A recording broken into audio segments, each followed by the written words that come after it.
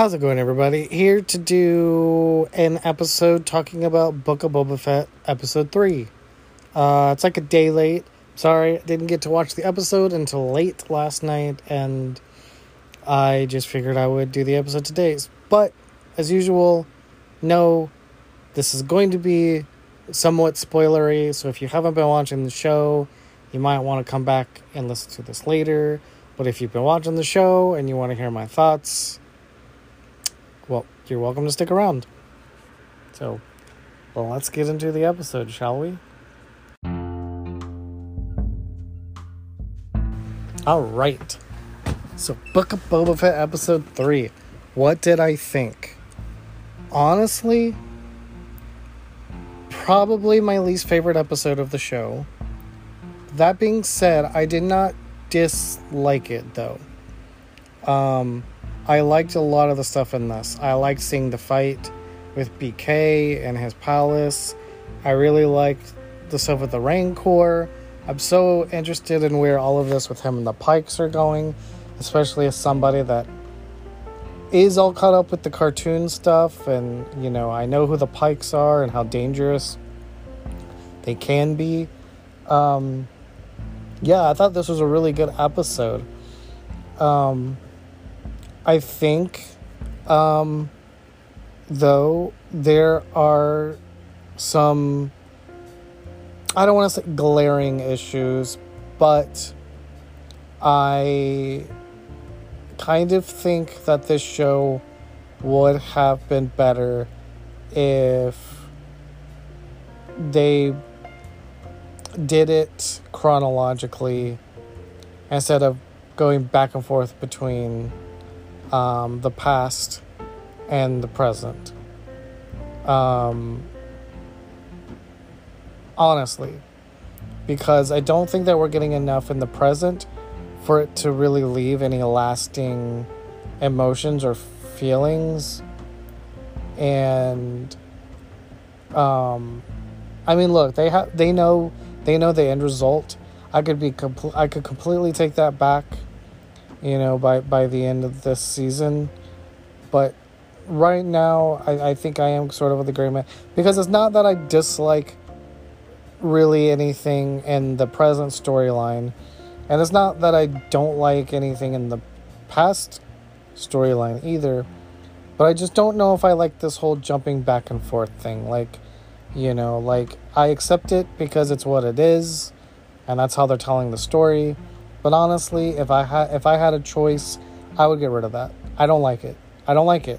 Like, I was really looking forward to, well, and look, and I would even say this, like, starting out the show with episode 1, the way they did, that's fine, because I think, you know, you sort of, I don't want to say trick the audience, but you want to give people a reason to keep tuning in. Like, no, we are going to do stuff with him at present day.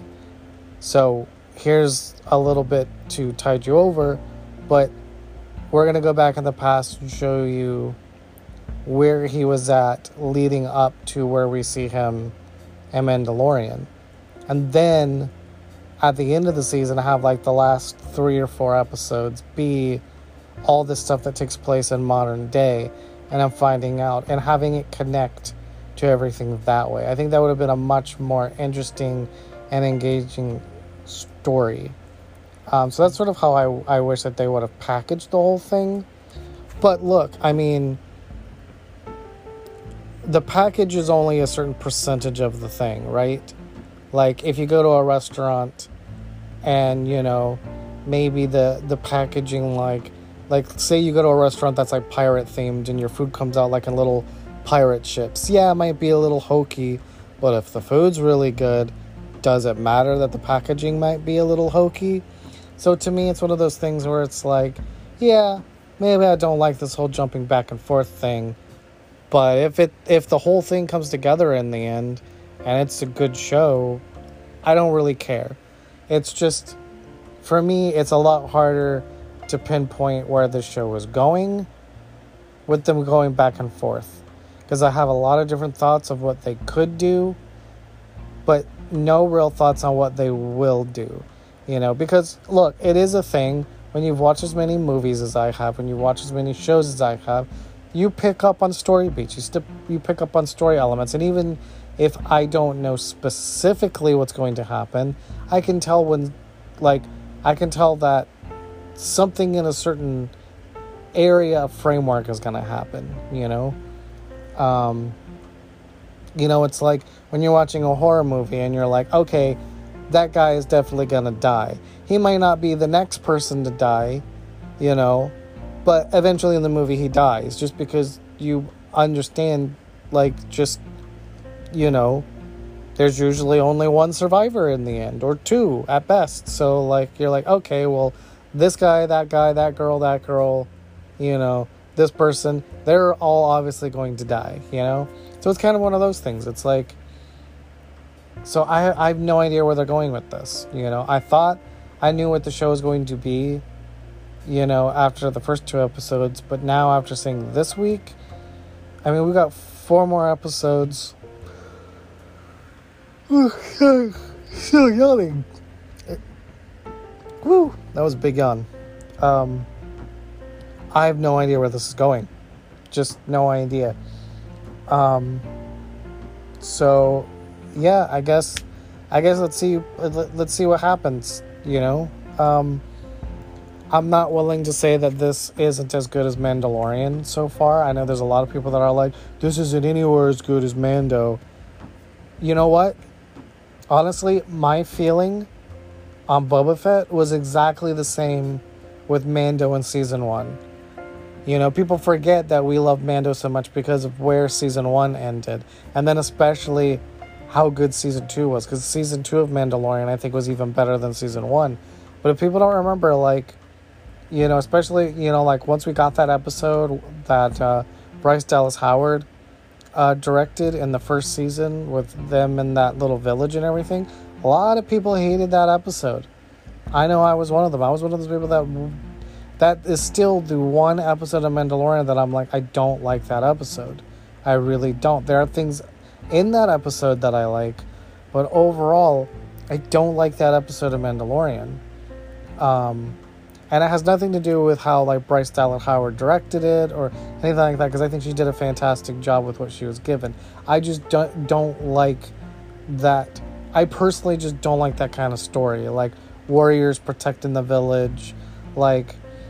If it's not Samurai 7 or or some variation of that story, I don't think it works. I think it's just kind of hokey and corny, and shouldn't be done. But that's just me, I totally get why a lot of people do like that episode and everything. It just didn't work for me. But that's the thing that people forget, is a lot of people were not on board with Mandalorian season 1. Think about the episode with Bill Burr. A lot of people were making fun of Bill Burr's accent, as much as a lot of us just went with it because we were having, fun with it and everything. A lot of people didn't like it. People forget that.